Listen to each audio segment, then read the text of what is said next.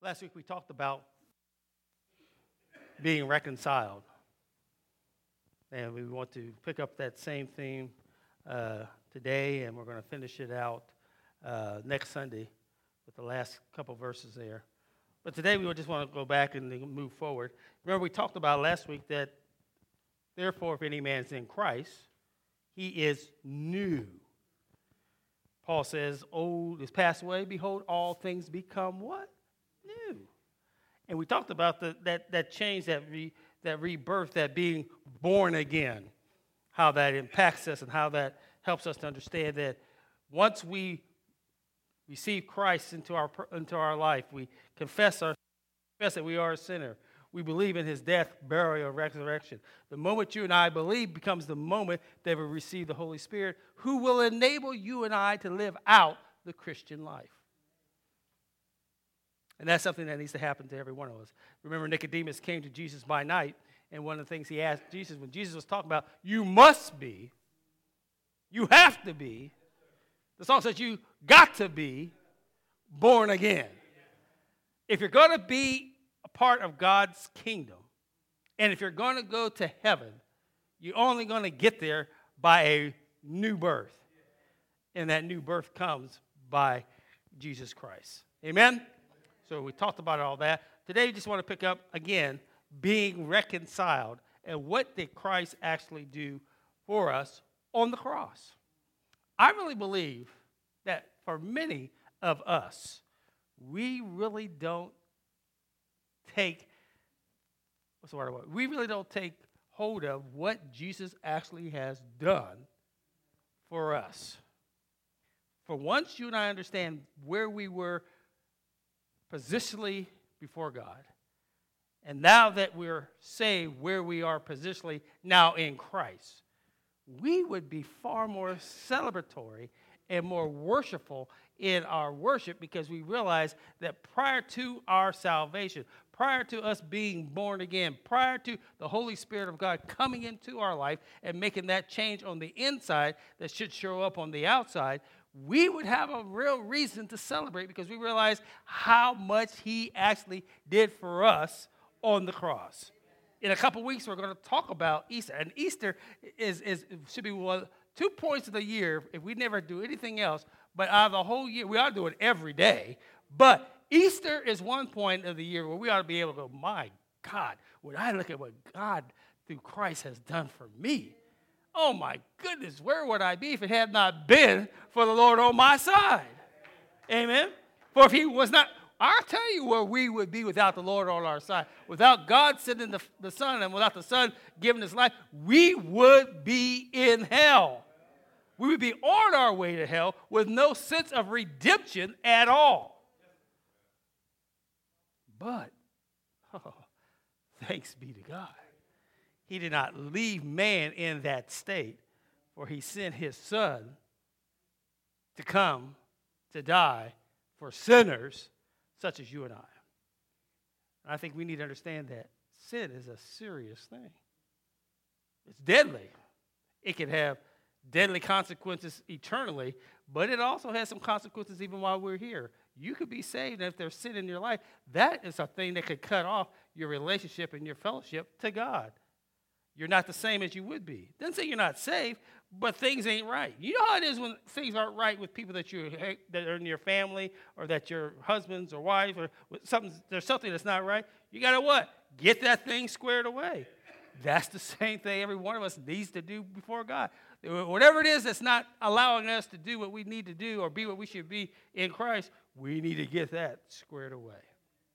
So Paul says here in 2 Corinthians chapter 5 and verse 16, he says, just going back a little bit, he says, from now on, therefore, I mean, every time you see the therefore, you got to ask the question, what's this therefore? He says, we regard no one according to the flesh, even though we once regarded Christ according to the flesh, we regard him thus no longer. Paul had opposed Christ. You know the story. I hope you know the story about him and what he was doing to Christians and to the church at the time. He was persecuting the church. He was actually killing Christians, but he had opposed Christ and all those who were his followers. And Paul was saying here, he once knew Christ from a worldly point of view. It wasn't that he was saved, but he looked at Christ from a worldly point of view, according to the life of the flesh. And the fact is that he had information about Jesus, which is not the same as believing in him. He knew Christ. He knew he heard what he had done. He had information about him, but having information about Jesus and knowing what he has done is different from actually believing in him. And I would venture to say there are a lot of people that have the information, know the facts, know the figures, know up here, but they have yet to really believe in him. And it's a world of difference, amen? So having information, that he had the information about Jesus, but he did not believe in him. The information about Jesus cannot and never has transformed a person from self-centeredness to selflessness. Amen?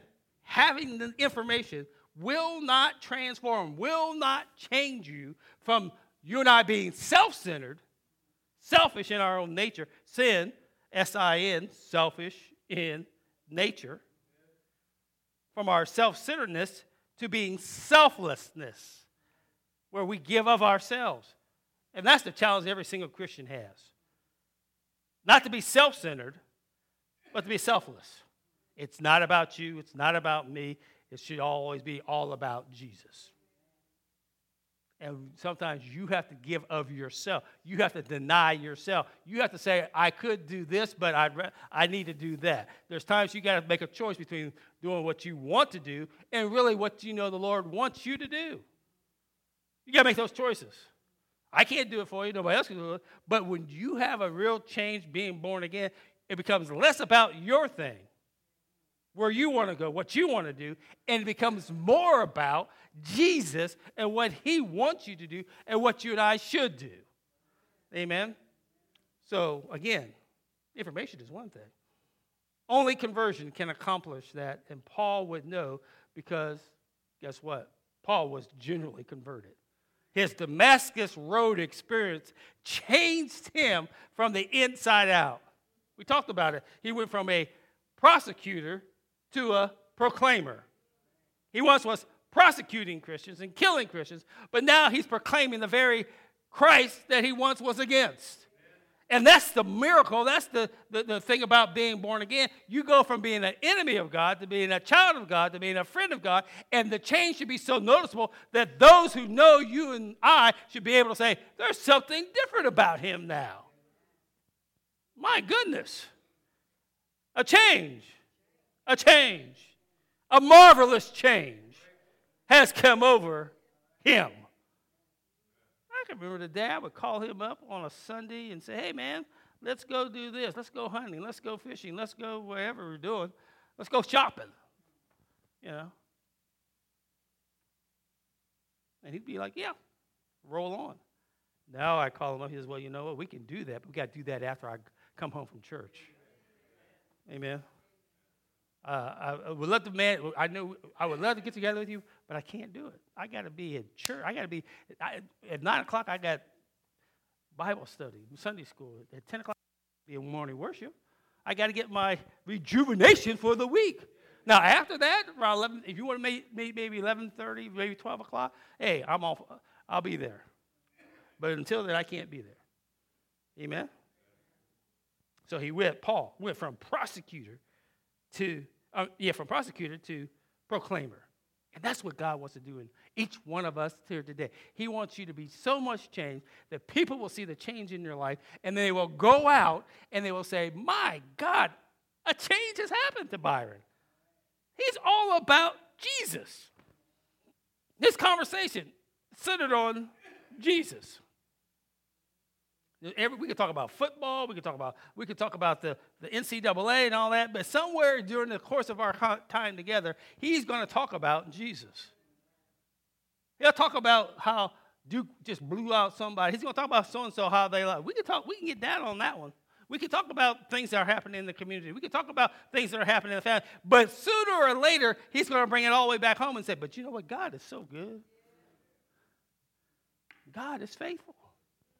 Amen. God's blessed me. Let me just tell you something that happened to me just the other day to show you how good God is. He's legitimately a God man, and she is a God woman. Amen. And then he picks that up and he says, because he went beyond information to a change. That's when he picks up in verse 13. He says, because of what happened to me in 16, now I can tell you if anyone's in Christ, he's a new creation. I went from information to knowing Christ for myself. And because of that, if any one of us is in Christ, we're a new creation. And he talks about all that. And then he says, in verse 17, he says, again, count the number of therefores. Because of what happened to me in the new creation, verse 17, therefore, because of that change, if anyone's in Christ, he's a new creation. Then he comes down here in verse 17, if anyone's in Christ, he's a new creation. The old is passed away, behold, the new has come. In 18, he says, and all this is from God. Just so you know, this is all God initiated. The change that happened to Paul, that hopefully has happened to you, is all of God. You have nothing to do with it. Amen? Why? Because in our own sinfulness, we do not have the common sense to come to God. God has to be the initiator. God puts it in our heart. God puts it in our mind that, wait a minute, I need God. Before that, you and I were enemies of God. All this is done from God. The totality of it all. The mass, when he says all, that's the totality, the mass collection of it all. All means all. All this, all that happens in that transaction in the previous verse, all of that happens from God. Amen? All of it happens from God. God is the initiator. He initiates it. In 1 John chapter 4 and verse 10, here's what John says. In this is love. Not that we have loved God, but that he loved us. And guess what? Sent his son to be the propitiation for our sins. The word propitiation means substitute. Jesus died for you. Amen. That's a great thing. Jesus died for you. The Bible talks about scarcely for a right man or a righteous man would one even dare to die, yet alone for those who are just sinners before God. We were rebels prior to. And even though we did not know God, had no concept of God, before you and I came, he died for you. Amen. All that was done by God, and he's the one that initiates it. Like in the very first creation, when God spoke the world into existence with no assistance, he initiated the first creation. So too is the new creation. It becomes a reality through the work of Christ. God initiated at the very beginning. It says God created. He didn't need any committee. He didn't need anybody else to come and say, you know what, it'd be a great idea if you created this universe. No, it was all initiated by God. He spoke and it came. He didn't need nobody else to help him. He did it by himself. And as he did it there, that's what he does for us in our new birth. He initiates it. He didn't ask you, did you want to come to him? He don't need you to ask that. He knew who you were and what you needed before you knew it, and he caused you to be able, upon the altar of your heart, to say, I need Christ in my life. You heard a word, somebody spoke to you, you've heard the word, whatever that spark plug was that caused you to come down, then that's all of God. And all you really did and all I really did was submit to the will of God. I know my salvation experience. I know that I went to church for a long while. I sat there. I remember my sister and my brother and others had already been saved, been baptized, came into the church. And before they got there, I was still on the outside looking in. And I went to church like many do here.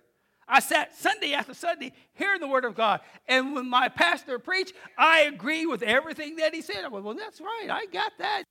Right on. But then when it got time for the invitation, when he said, is there one today that would like to come to Christ? Not yet. And then I tried to get slick. The devil tried to get slick. I started running from God. Oh, well, you know what? I can't be in church. I got to stay home. The NFL Today is coming on. I got to watch the pregame show about football and basketball and all this other stuff. And then all of a sudden, one Sunday, I know this is my experience. I can remember going, you know what? This is ridiculous. I agree. I know I need God. And at my house, before I came to church, I said, Lord, this Sunday is the Sunday that I'm going to, before the pastor even has to say, with someone, I'm already going to make my way down the aisle and say, you know what? I need to give my life to Jesus. And before he get the words out of his mouth, I sat on the right-hand side of the church, and about the third, fourth pew, and as I made my way down, there I came. Saved, got saved. The Lord put it on my heart. He initiated that. Could I have been rebellious and not come? Well, sure. But when the Lord puts some pressure on you, I don't know if you ever had that happen. Have you ever had the Lord put pressure on you? Just hold that sore point in your life, because you know what you should do. You just don't want to do it. You're like, nada. No, God, I'm not doing that. But some of you are super saints. You've never been there, so God bless you. Pastor, I've never had that happen to me. I always obey God. Why would you not obey God? Because you're sinful. But I know in my life, there's times that I know I should do what I don't do, and God's like, a sore spot. And he just keeps putting pressure on it until you finally say to yourself, this is crazy. God, I'm going to do what you want me to do. And I came forward. And that's so beautiful, because 1 John said that in love, not that we love God, but that he loved us. That's great. He loved us. Can you comprehend that God loves you?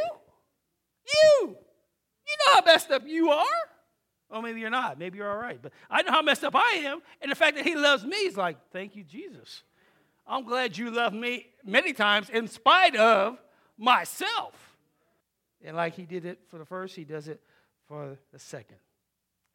Romans chapter 5 and verse 10, and he says, if while we were sinners, we were reconciled to God by the death of his Son, much more now we are reconciled, shall we be saved by his life. Amen? We're reconciled. If while we were what? Enemies. You know what an enemy is. If you have an enemy, like you're in a war, you're not going to say, hey, by the way, I know you're an enemy. Why don't you just come on over to my house and we'll have dinner together? No. He's against you, you're against him, and the object is, if you're especially at war, it's either kill or be killed. That's the premise. That's an enemy. Well, we were enemies to God. And Paul says in Romans, for if while we were enemies, we were reconciled to God by the death, we were brought back together to God by the death of his Son.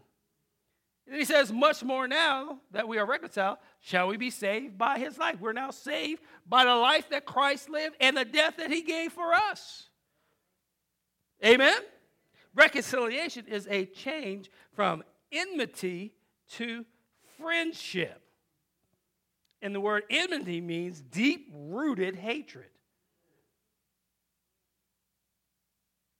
Deep-rooted hatred.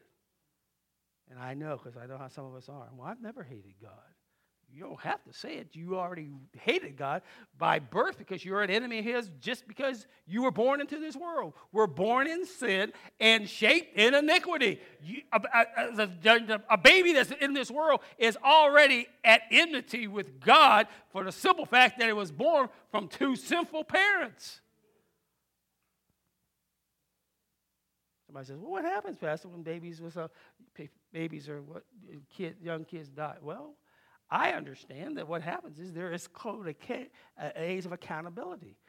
And that varies from child to child. But if a newborn baby dies, it goes to heaven. God is just. God is righteous. But once you get to the age that you kind of know what's right and what's wrong, you know what a lie is. You know what stealing is. You have a sense of a moral. Well, now you're accountable. Once you understand that, wait a minute, I was born in sin and shaped, and if I don't know Christ, I could go to hell. Well, yeah, that's what God through his word would tell you, that if he that has the Son has life, he that has not the Son has not life. I am the way, the truth, and the life. If you want the way, the truth, and the life, you got to go by Jesus. If you don't have him, you don't have it. There's no wiggle room with God. But if a baby who has no concept, or somebody that has a physical disability mentally, has no concept, God in his graciousness says, you know what? What kind of God would he be if he sent babies to hell? Where's the love and kindness and grace and mercy of God there? But once you and I get old enough, we face the full wrath of God. He's not going to hold back. He's not going to say, well, I know you didn't really. No. You're old enough. You could be 10, 11, 12, 40, 30, 20, whatever you are. Yeah, he holds you accountable. Somebody said, well, I've never come to church. You don't have to come to church. God's going to tell you, you are condemned by natural revelation. What does that mean?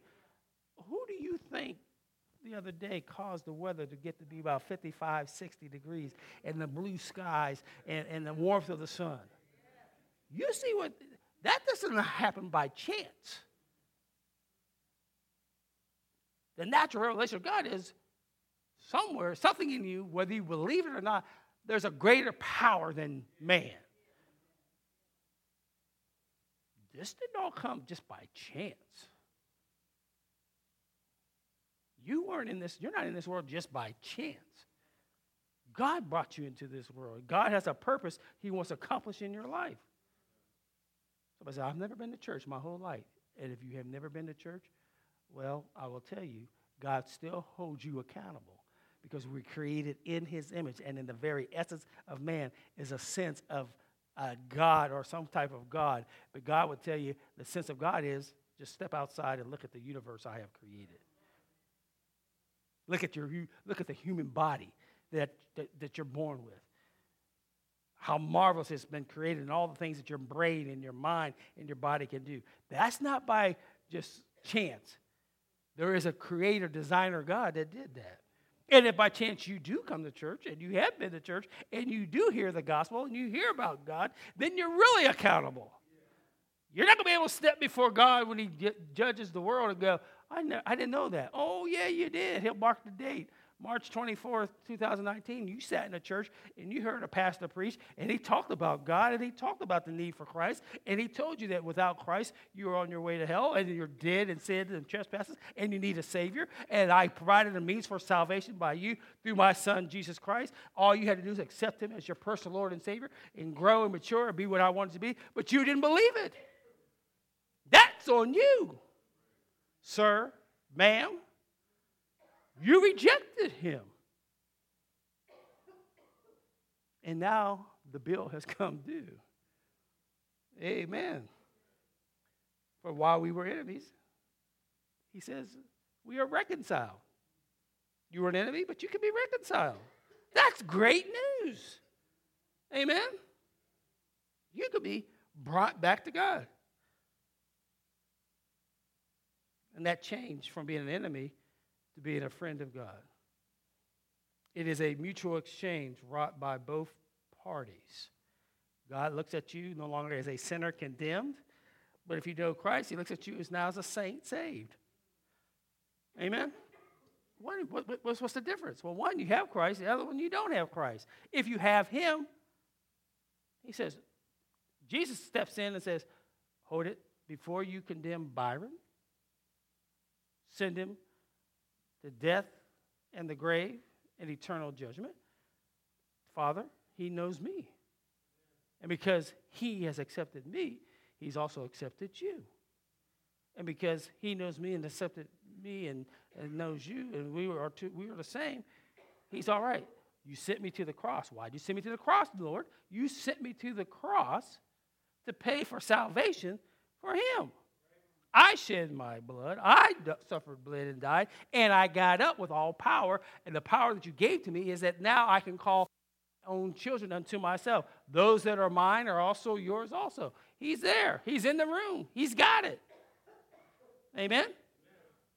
And that ought to be means by which we can rejoice and celebrate. I mean, I was on my way to hell, but Jesus saves me. Amen? He saved me. Wow. He saved me. Man, what can I do for you, Jesus? What can I do to help you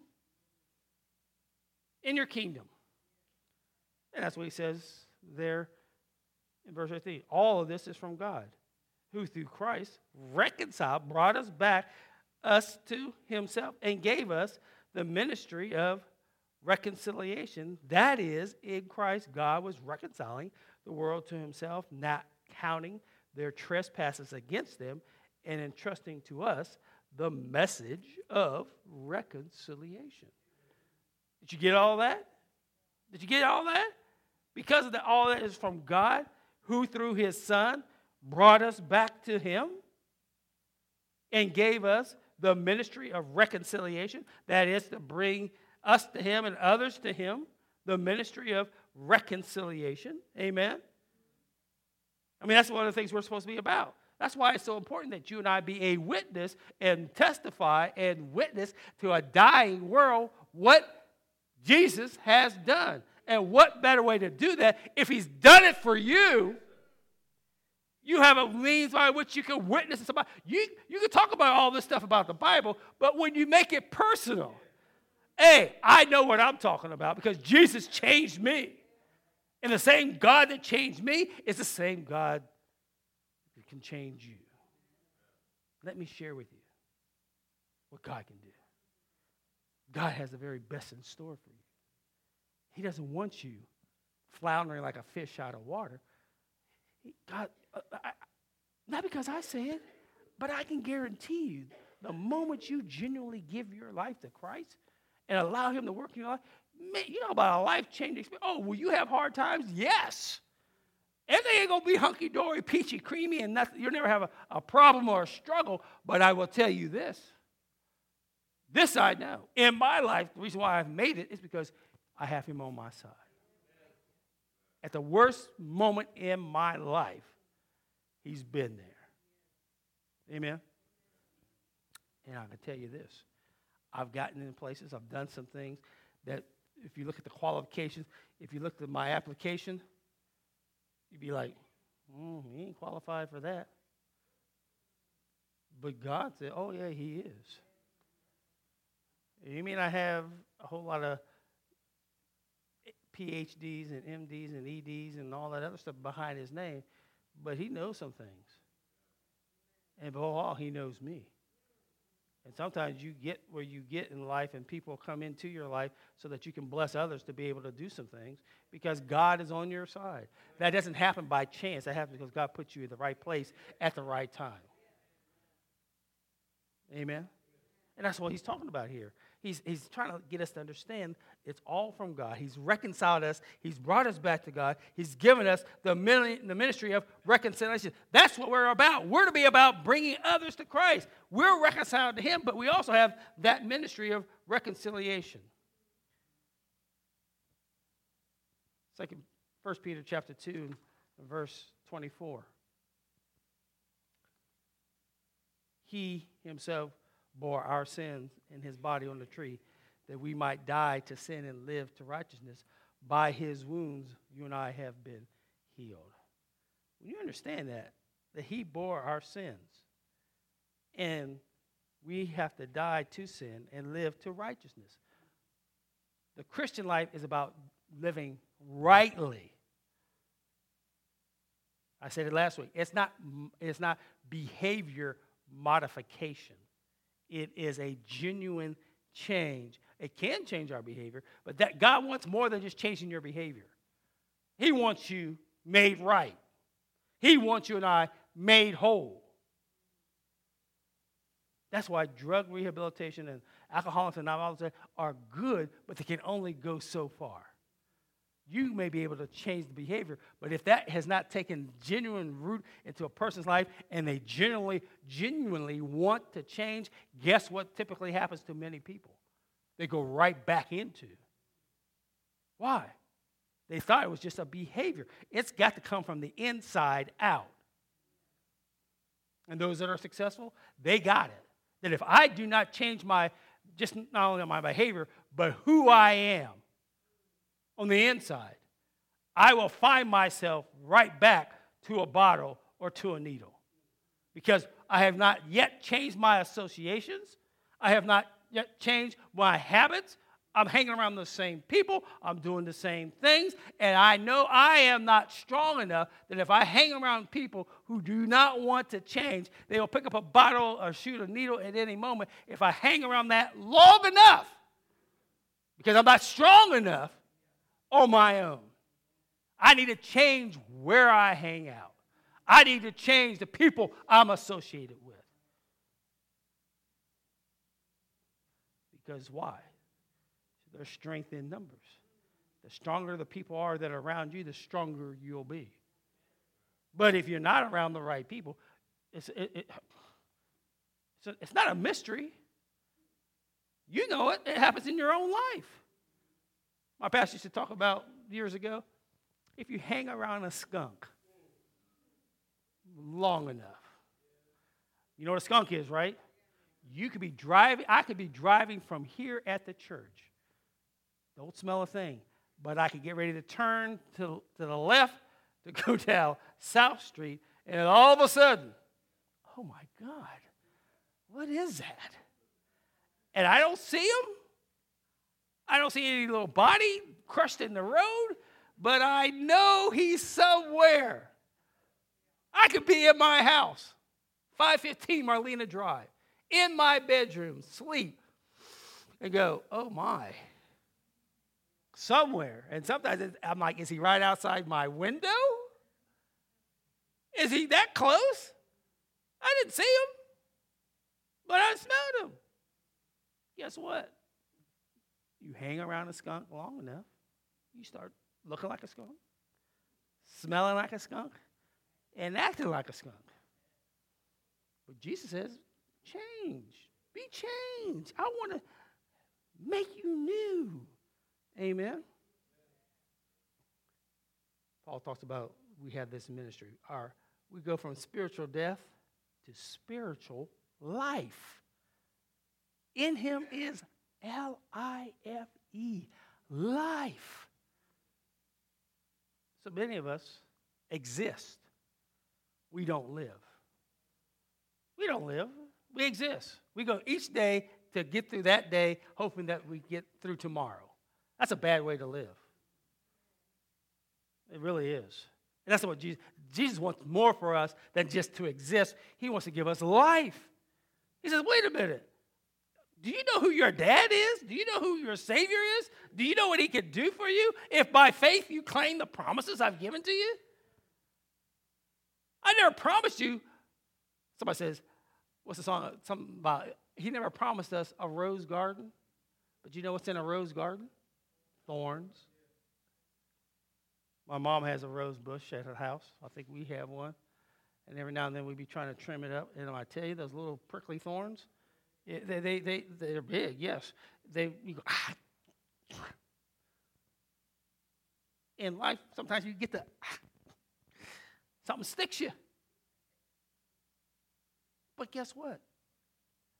In the spring, when it blooms, oh, there's some beautiful roses. Now, ladies, some of you may know, some of you may not care, but back in the day, roses were the thing. You need money now because they're expensive. If somebody show up to your door, your beau, your friend shows up and gives you a dozen roses, woo! Thank you. No, I got a couple heads shaking no, and I know one in particular saying, don't give me a rose, give me the money for the rose, or roses. Take me to dinner with the money you're spending for a rose. Don't come to my house. Don't come give me a dozen roses when we can go to somewhere nice to eat. Roses are great. They're all right, but they ain't going to feed me. But they are beautiful. Amen. Spiritual death to spiritual life. Our sins are no longer against us. Christ has taken them and put them upon himself. He tells us in 2 Corinthians 4:1. Therefore, having this ministry by the mercy of God, we do not lose heart. 2 Corinthians 4:7 says, but we have this earthen treasure. We have this treasure in jars of clay to show that the surpassing power belongs to God and not to us. We have this treasure. You ever treasure anything? You treasure some things? Somebody gives you something, or you have something that means something. Paul says we have this treasure in jars of clay. God deposited in us. We are jars of clay. But God deposited the treasure in us. That's the essence. That's the miracle of what we need to get hold of in our minds. God put his best. God gave his best. God did this in earthen vessels, in jars of clay. You wouldn't put a valuable object in a temporary jar of clay. If you got something really valuable, you will put it in a safety deposit box. You'll put it somewhere for safekeeping. And God deposited the treasure of the gospel and the treasure of what he did through his son in us, who are simply jars of clay. We ought to be excited about that. He could have did anything else, but he gave it to us. Why? To show that the surpassing power belongs to God and not to us. When you hear somebody doing something fantastic for the Lord, it's not that person, it's the Lord working through them. Why? They can't do it on their own. There's nothing I could ever do on my own that I could say, that's all on me. I had to get up this morning because God gave me breath in my body. God gave me the energy to do what I do. It ain't nothing about me.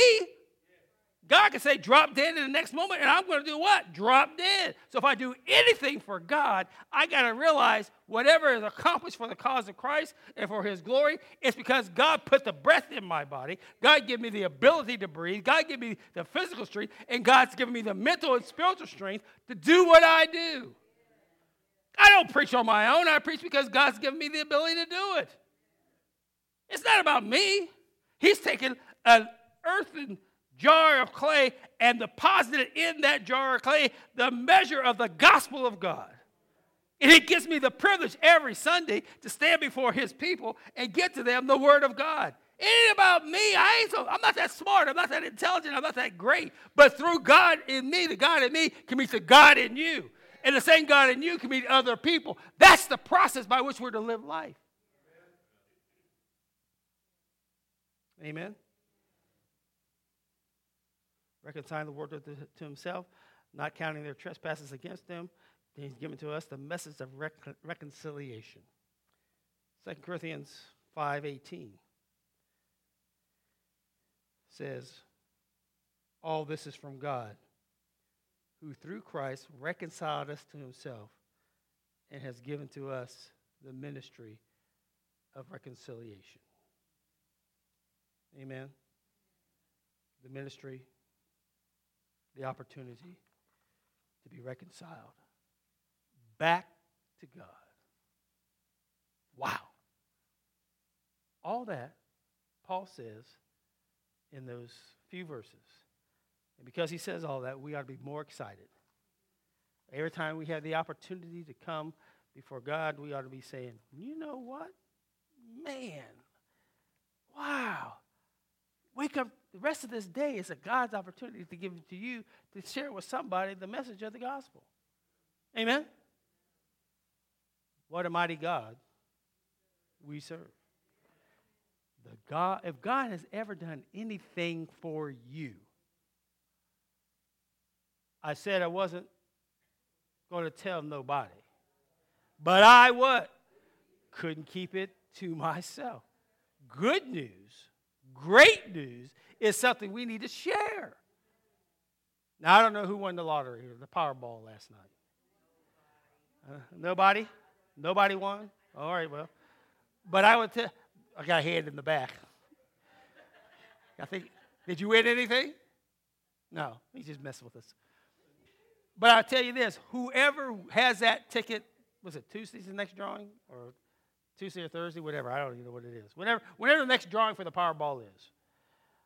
Somebody's playing it, and when they get it, they're going to be like the song. I said I wasn't going to tell nobody. But I couldn't keep it to myself. It's going to be 800 million or more and whatever. I don't know what the amount is. But whatever it is, they're going to be excited. If you get excited about a Powerball, some of us said to ourselves, so I know I ain't going to win, but I'm going to play $2 in the event that if I do win. We could do that on a worldly plane, but we can't go up to somebody. We got members in our family that are going to bust hell wide open. We got people that we work side by side with every single day that if they don't know Jesus, the whole time, you work in a place for 20 or 30 years and not one time in your whole experience did you ever go up to anybody and say, do you know God? That if you were to die today, where would you be? We've never done that. But that's personal. I ain't about trying to convict, make somebody feel guilty. They already are guilty. You got to make them feel good. They are. They may not know it.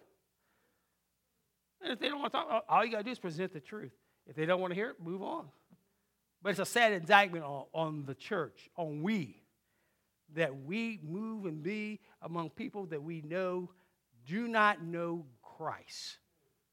Or we assume they know Christ. This is something you go to the doctor, you know what the doctor says, well, I assume that what you have is this. No, you want him to make a definitive diagnosis. I think this is what it is. No, you want them to tell you this is what's going on, and this is what we can do to help you get better. Spiritually, you don't want to say, well, I hope they are, I believe they are. No, they need to know for themselves. In the gospel, you share it. And what they do with it, it's on them. You can lead a horse to water, but you can't make him drink. And this is me. This ain't some of you, but this is me. I can lead that horse to water, and if he says, I'm not drinking, I don't care what you tell me. If they say, I'm not believing, I don't care what you say. Then my heart will be heavy because I realize they're turning away the means by which they can be saved. But I do know this, that when I get to heaven, I'm not going to be worried about them. No. I know a lot of people who do not know Christ, who if they were to die today, would not be in heaven, would not be with Christ. I know some people, and I've talked to some people.